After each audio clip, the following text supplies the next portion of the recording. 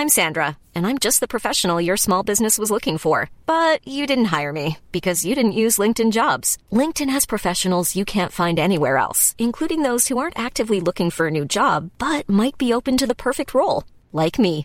In a given month, over 70% of LinkedIn users don't visit other leading job sites. So if you're not looking on LinkedIn, you'll miss out on great candidates like Sandra. Start hiring professionals like a professional. Post your free job on linkedin.com/people today. Ready to pop the question? The jewelers at BlueNile.com have got sparkle down to a science with beautiful lab-grown diamonds worthy of your most brilliant moments. Their lab-grown diamonds are independently graded and guaranteed identical to natural diamonds, and they're ready to ship to your door. Go to BlueNile.com and use promo code LISTEN to get $50 off your purchase of $500 or more. That's code LISTEN at BlueNile.com for $50 off. BlueNile.com, code LISTEN. Millions of people have lost weight with personalized plans from Noom. Like Evan, who can't stand salads and still lost 50 pounds. Salads generally for most people are the easy button, right? For me, that wasn't an option. I never really was a salad guy. That's just not who I am. But Noom worked for me. Get your personalized plan today at Noom.com. Real Noom user compensated to provide their story. In 4 weeks, the typical Noom user can expect to lose 1 to 2 pounds per week. Individual results may vary. Hello? Hello? Podcast Network Asia. The value is being derived by this thing called utility. So ito yung kinagandahan kasi Sunny ng NFTs na yung mga artists, they're not just creating an artwork that you can own. So it's not just art. Mga Immortal, I'm Stanley Chi, your host for the Underpaid Podcast. It's a pro-employee podcast na siguradong relatable sa lahat ng nag-opisina o work from home. So subscribe to Underpaid and enjoy the show. Mga Immortal, welcome to the Underpaid Podcast. I'm your host, Stanley Chi. Ito ang podcast sa pro-employee para sa mga Immortal. At sa episode na to, pag-uusapan natin ang NFT. Ano ba itong bagong investment na kinababaliwan ng mga Pilipino? Napag-usapan na natin nung nakarang episode ang cryptocurrency. Meron mga Bitcoin, meron mga Axie. We'll tackle that in future episodes. But sa episode na to, NFT 101 tayo. Para naman magkaroon kayo ng options if you want to invest. Kasi ang investment, hindi naman to para sa mga mayayaman lang. Ang investment ay para sa lahat ng kahit sino. Pilipino, foreigner, mayaman, mahirap. Ngayon, nag-invite ako ng manager. He manages a marketing agency called Husky Digital and passionate siya about NFT. Para explain sa atin kung ano nga ba talaga to, let's all welcome Miggy Azurin. Hello, Miggy. Hi, hello. Oh. Thank you, Stanley, for inviting me. Very exciting to be on your show. Oh, thanks for accepting our invite and for guesting dito sa Underpaid Podcast. Alam mo, Miggy, ang dami nagtatanong ano ba itong NFT na to? Paki-explain naman sa amin. Hindi ko na patatagalin kasi direct to the point tayo. Ano ba ibig sabihin ng NFT na yan? Okay, so NFT actually stands for non-fungible token. Now, just so you understand it a little bit easier, non-fungible means unique. So ang mga NFT projects or yung mga NFT tokens na binibili mo are unique assets. They're only a few of them that will exist, and they're very unique compared to other tokens that you can buy in the marketplace. And what makes it a little bit more special is that these NFTs are built on cryptocurrencies. The most popular one being Ethereum. So Ethereum, I hope it was discussed in a previous episode, is one of the leading cryptocurrencies. And NFTs are basically projects built on top of itong si Ethereum. Okay. Si Bitcoin, kapatid ng Ethereum yan. Di ba? Yes. Si Bitcoin, kapatid ng Ethereum. Pwede mo sabihin yun. Si cryptocurrency, yan yung parang anak ng Ethereum yan tsaka ng Bitcoin. Yes. O, di ba? O. And then, etong si cryptocurrency, gumawa siya ng may NFT na galing sa cryptocurrency. Kumbaga parang kamag-anak rin niya itong NFT. Di ba? Connect yan. Okay. Ang cryptocurrency, digital currency yan. You go to a website, you buy. Di ba? Ang NFT, ganun din ba? Yes. So you are also able to buy it online. And that's actually where most, if not all, people will buy their NFT projects. So typically, yung mga ginagawa ng tao is, diba, unang step nila is mag-invest muna sila sa cryptocurrency. They will buy Bitcoin, Ethereum, Solana, all of these different coins. Now, because cryptocurrency is such a big world, lumalabas na itong mga different projects, specifically mga NFT projects, and that's where people are able to use their coins to buy into these projects. So, and for example, NFTs, you can buy a lot of them on a very popular website called OpenSea. Yun yung name ng website. Okay, OpenSea, how do you spell that? Para maintindihan ng mga immortal. Open, sure. Tsaka? Sea, SEA, as in okay. Ocean, water. OpenSea, okay. Oh. Yes, so you can buy NFT projects there with Ethereum coins that you own. So kailangan bago ka makabili ng NFT, may Ethereum ka or cryptocurrency, pwede bang bumili using that or kailangan Ethereum?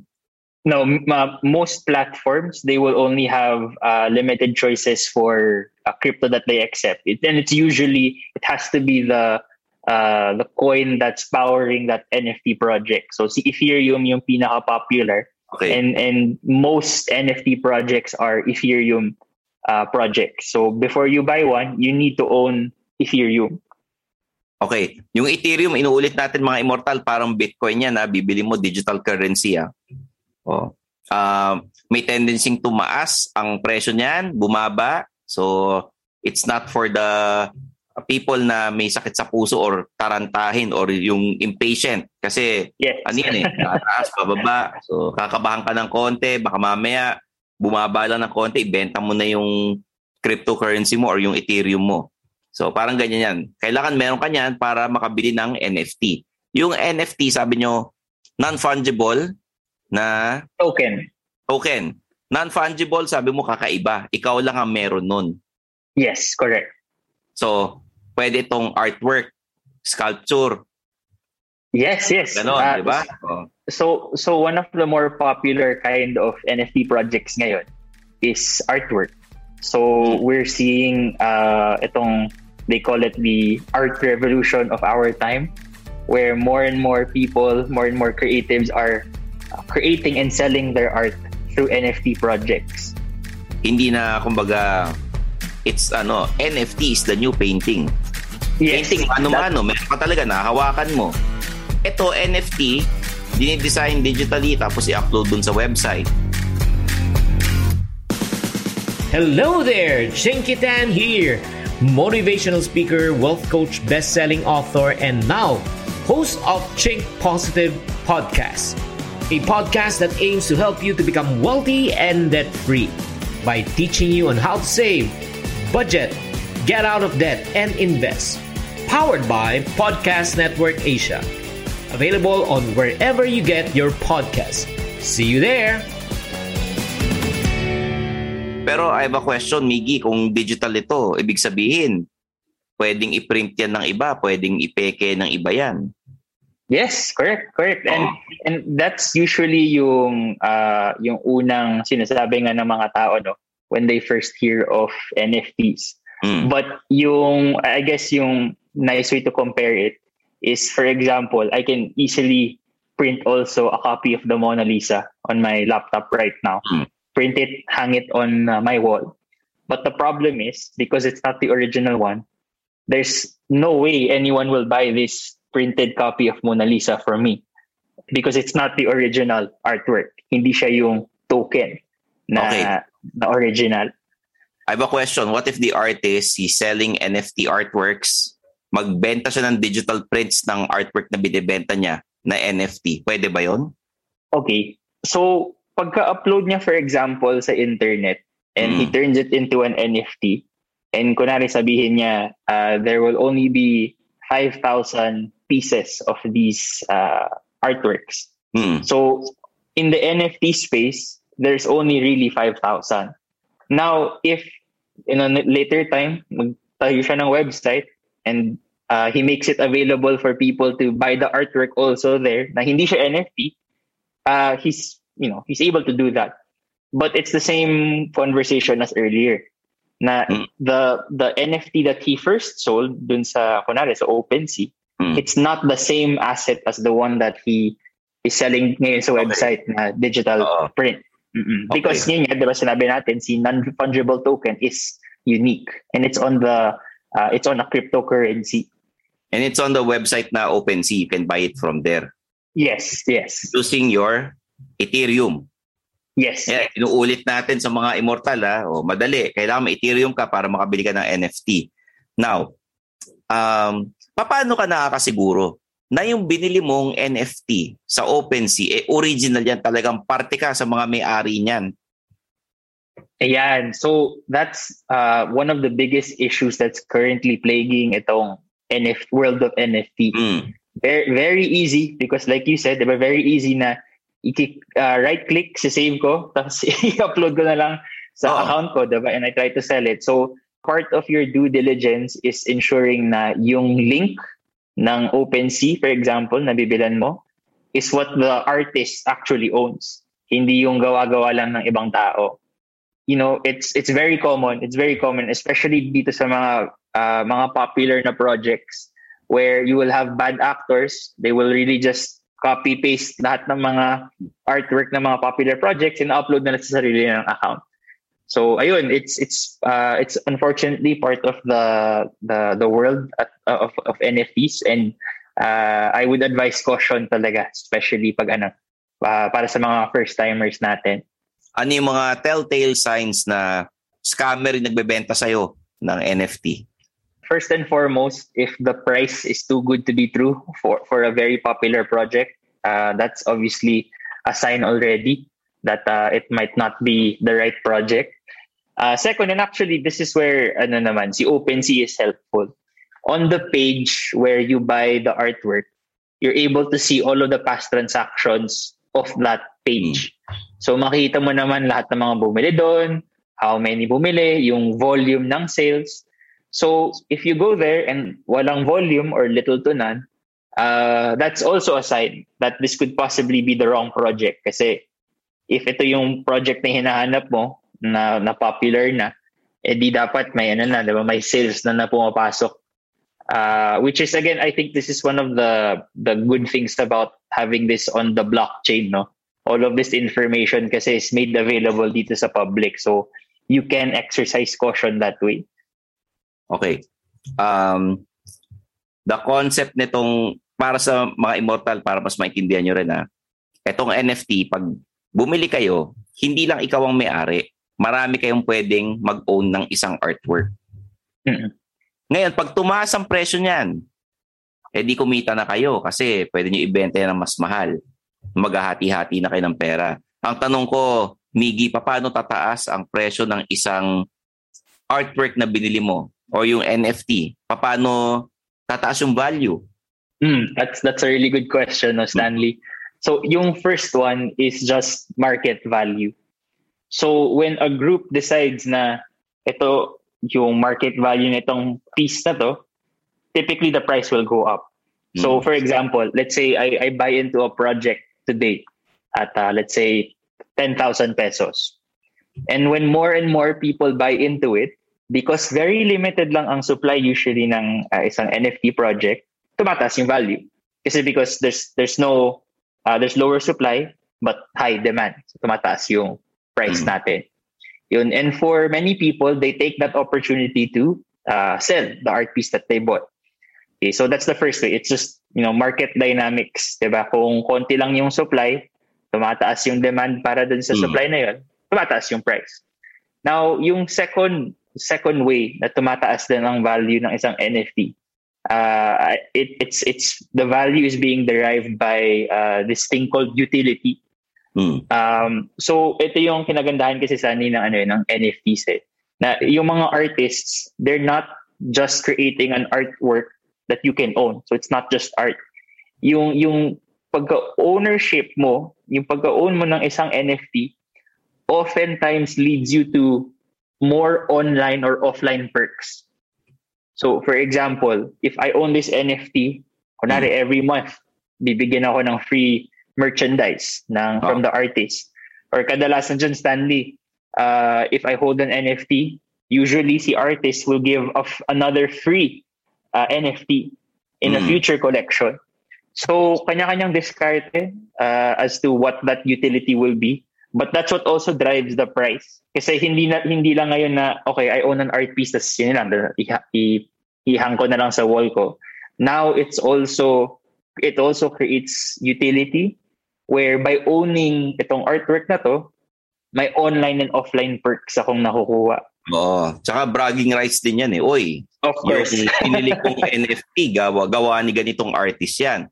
Ngayon, para rin bang painting yan na pag namatay yung artist, mas tataas yung presyo ng artwork na ginawa niya?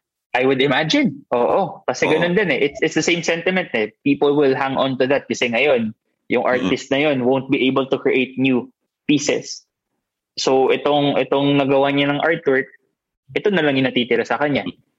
So usually if the artist is very popular, the project is very popular, you can expect na if namatay nga yung artist, tataas yung value ng project.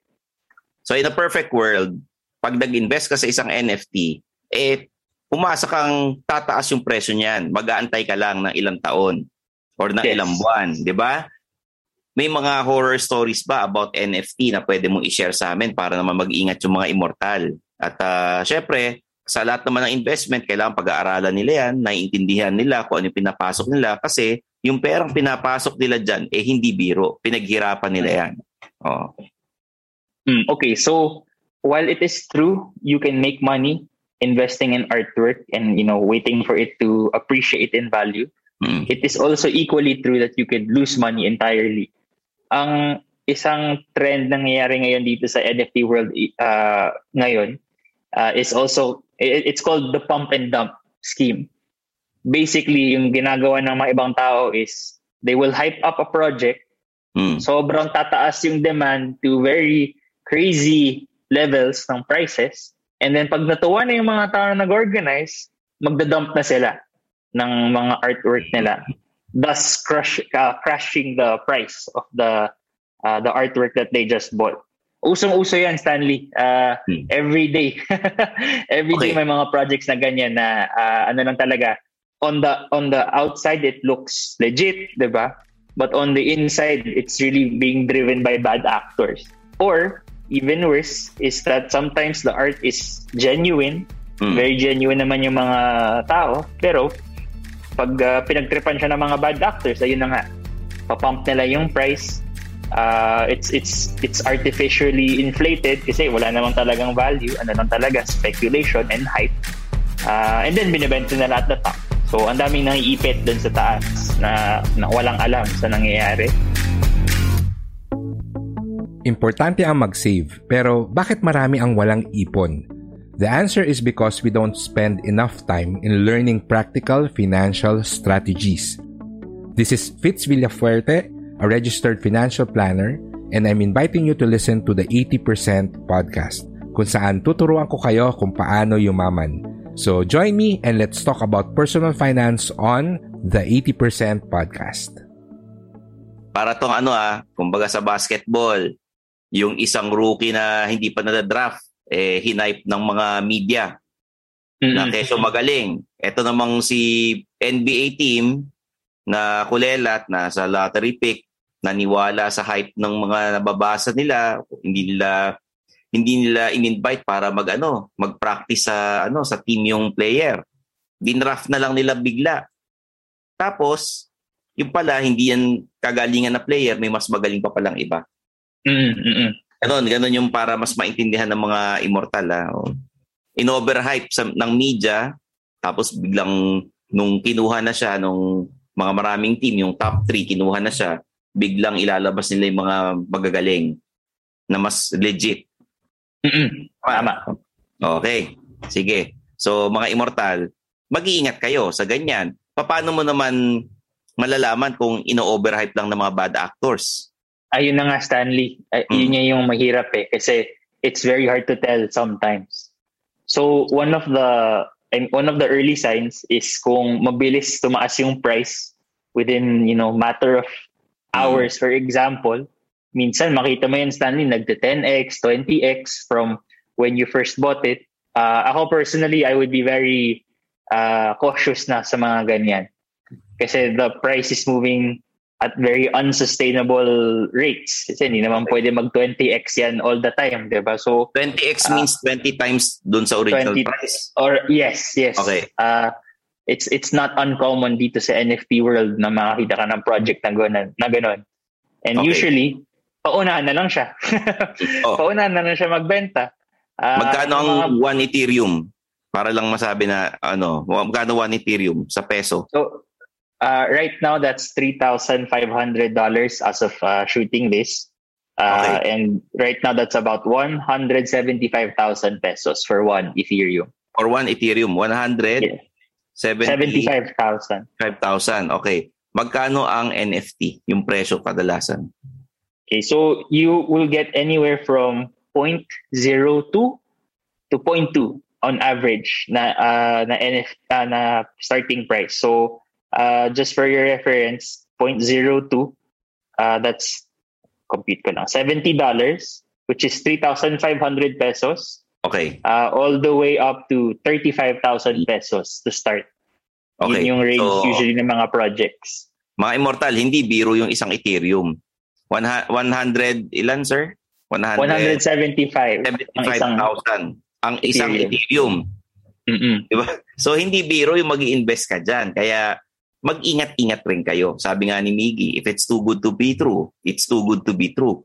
So yung mga Immortal dyan na curious pa, would they ask a NFT coach? Meron bang ganon? Meron bang advisor sa NFT? I would start first with joining mga Facebook groups. So there are a handful of Facebook groups online already where for the curious, you can join and learn from the members there. Yung second place for them to check is, of course, YouTube. It's also my favorite way to learn about NFTs or new projects. And then I think third is just to ask around. What I like about itong NFT community, both dito sa Philippines and in different globally, is that most people are very helpful and most people are very open to answering your questions, even if you are a noob at NFTs. Okay. So Miggy, pagka kunyari gusto nilang kontakin ka, Sir Miggy, baka pwedeng payuhan mo naman kami. Meron kami mga questions about NFT. Madali ka bang lapitan? Pwede ka bang i-approach ng kahit sino? O para pag di mo kilala, matatakot ka, ganon? No. I'm very open about this. Kasi ako personally, Stanley, my life has changed for the better because of my involvement with NFTs. And I've also seen it do very harmful damage to people that enter it without any knowledge. Diba? So if there's any help that I can give in terms of clarity, or in terms of advice, I tend to give it because this space has been very good to me, and I genuinely believe that many people will be able to benefit from this both financially and personally also. So yes, anyone is free to message me. And soon I will also be creating content around it sa aking YouTube channel na ano ba, right now not very big. It's not, I don't have a big following yet, but I do a lot of NFT content, and I will be doing more in until the near future. So people are free to ask me in those channels. Okay, you're on Twitter, Facebook, Instagram, TikTok, and TikTok YouTube. Nagsa-start pa lang. Okay. Just type Miggy Azurin. So mga Immortal, tanungin na natin, ilan ng NFT mo? Or ilan ng Ethereum mo sa anong website yon? Sa OpenSea. Ilan na Ethereum mo dyan? Marami na rin. Hindi na mabibilang, lampas na sa mga daliri mo sa kamay at sa paa. Yes, I would say that. And you can safely say na kumita ka sa Ethereum, yes, sa NFT, Yes, I can safely say that. But I would like to just, put this out as a warning that it did not come without significant losses also. So Okay. I did not, basically, Stanley, I have not won all the time sa mga pinipili kong project. So may mga talo din ako, which I think is very important to share, no? Na part din ng day-to-day ko is trying to manage my risk, and I've made some poor decisions also. So happy to let you know naman na I've made more right decisions than I have wrong ones. So kaya nandito tayo ngayon. Sige. Bago tayo magpaalam, ano ang qualities ng isang good project sa NFT kung mamimili ka? Okay, so ako three things lang. Number one, you have to like the artwork. Dapat trip mo yung design, trip mo yung creatives, just on a personal note, diba? It's aligned with your tastes. Second one is the community. So usong-uso ngayon, Stanley, yung lahat ng mga NFT projects na lumalabas is nag-attract sila ng mga like-minded people. So if trip ko yung mga tao doon, it's usually a good sign because I'm among people that are very similar to me. The last one is yung pinag-usapan natin kanina, which is yung utility. Diba? Ano ba yung perks ko for owning an NFT? Now, alam ko, syempre, it's also financial incentive, diba? Kasi I expect na tataas yung price nito. But as I wait for that to increase, what do I get in return ngayon for investing in the project? So, yun din ang chine-check ko. Okay. Sa yung perks na nakuha mo while investing in a project, ano yung mga nakuha mo? Ano yung mga napala mo? Bigay ka ng mga example. Okay, so yung mga mababaw lang is mga free na artwork na I get from other artists. Mga merchandise that I also get from artists. So see here, for example, this is a hat that I'm showing one of the hats that I got from one of the projects that I invested in. And actually, the third one is just knowledge on NFTs. So I actually just started this year, Stanley. When I started nung Feb, wala akong alam sa NFTs, as in zero. I really started with zero information. So joining these communities and being part of these NFTs have allowed me to learn also from other people, no? And that to me is valuable already. Okay. So Miggy, anong papayo mo sa mga immortal na interesado sa NFT? Baka kasi may mga gusto kang sabihin sa kanila kung gusto nilang bumili ng Ethereum para makakuha ng NFT. Yes. So yung first piece of advice ko talaga is set very clear goals. Obviously, diba, lahat naman tayo gustong kumita, gusto magkapera. But if you set a very specific goal for yourself, mas madali para sa'yo, diba? Mag-make ng mga decisions. Yung second one, I think, is the most important. Do your own research talaga. Okay. Huwag magpadala sa hype, huwag magpadala sa FOMO, diba? Kasi if ito yung mga nagdadrive ng decision making mo, it's a sure way to lose all of your money. So do your own research first. And if hindi ka sure, diba, listen to your gut. If hindi ka sure, magtanong. That's the important thing. And then third, just keep safe.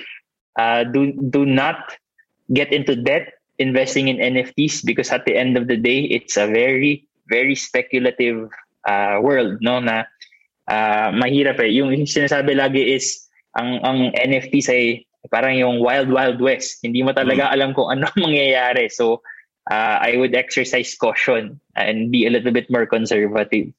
Maraming salamat, Miggy Azurin. Thank you for your time, for guesting here in the Underpaid Podcast, at for sharing your knowledge about NFTs. Ngayon, mga immortal, no, gusto ko lang ipaalala sa inyo, sa lahat ng investment, may risk involved.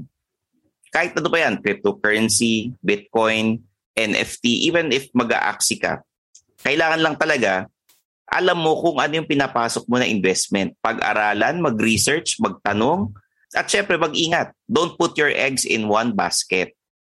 Meron kang investment sa NFT, may investments ka sa cryptocurrency, pwede kang mag-invest sa negosyo, pwede kang mag-invest sa lupa, di ba? So, i-spread niyo yan, mga immortal, para naman hindi kayo umuwing luhaan balang araw kung sakaling may mangyari doon sa investment ninyo.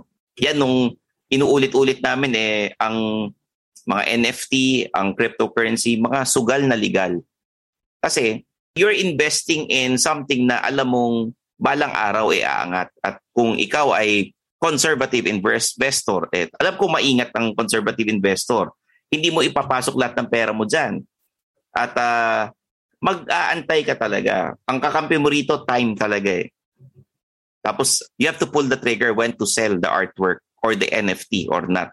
Or kahit sa cryptocurrency. Kaya, mga immortal, The Underpaid Podcast is produced by Podcast Network Asia and we have episodes every Mondays and Thursdays. Syempre, sa Spotify, Apple Podcasts, and Anchor. Kaya mag-subscribe na kayo sa amin and thank you for making us one of the top Pinoy business podcasts in the Philippines. No? Kung meron kayong mga topics na gustong pag-usapan namin dito sa podcast, just let me know. Message me at The Underpaid Podcast on Facebook and Instagram or at Stanley Chi on all social media platforms. I-search nyo lang ako. May TikTok ako, may YouTube ako. Lahat, Facebook, Instagram, Twitter, Laika, Kumu. So ayan, there you have it. For Miggy Azurin, and this is NFT 101. I'm your host, Stanley Chi, and this is The Underpaid Podcast. Thanks, guys. And that's another episode of Underpaid with Stanley Chi. Hit that follow button to get updated with our new episodes. Follow us at our socials at The Underpaid Podcast. Kita-kits, mga immortal.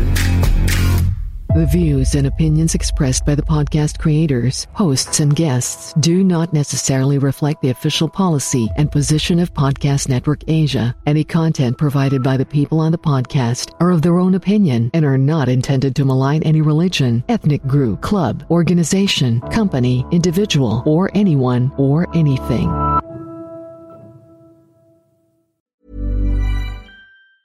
Hi, I'm Daniel, founder of Pretty Litter. Did you know cats tend to hide symptoms of sickness and pain? I learned this the hard way after losing my cat, Gingy. So I created Pretty Litter, a health monitoring litter that helps detect early signs of illness by changing colors, saving you money and potentially your cat's life. Pretty Litter is veterinarian developed, and it's the easiest way to keep tabs on your fur baby's health right at home. Go to prettylitter.com and use code ACAST for 20% off your first order and a free cat toy. Terms and conditions apply. See site for details. Planning for your next trip? Elevate your travel style with Quince. Quince has all the jet-setting essentials you'll want for your next getaway, like European linen, premium luggage options, buttery soft Italian leather bags, and so much more. And is all priced at 50 to 80% less than similar brands. Plus, Quince only works with factories that use safe and ethical manufacturing practices. Pack your bags with high-quality essentials you'll be wearing for vacations to come with Quince. Go to quince.com/pack for free shipping and 365-day returns. Planning for your next trip? Elevate your travel style with Quince. Quince has all the jet-setting essentials you'll want for your next getaway, like European linen, premium luggage options, buttery soft Italian leather bags, and so much more. And is all priced at 50 to 80% less than similar brands. Plus, Quince only works with factories that use safe and ethical manufacturing practices. Pack your bags with high-quality essentials you'll be wearing for vacations to come with Quince. Go to quince.com/pack for free shipping and 365-day returns.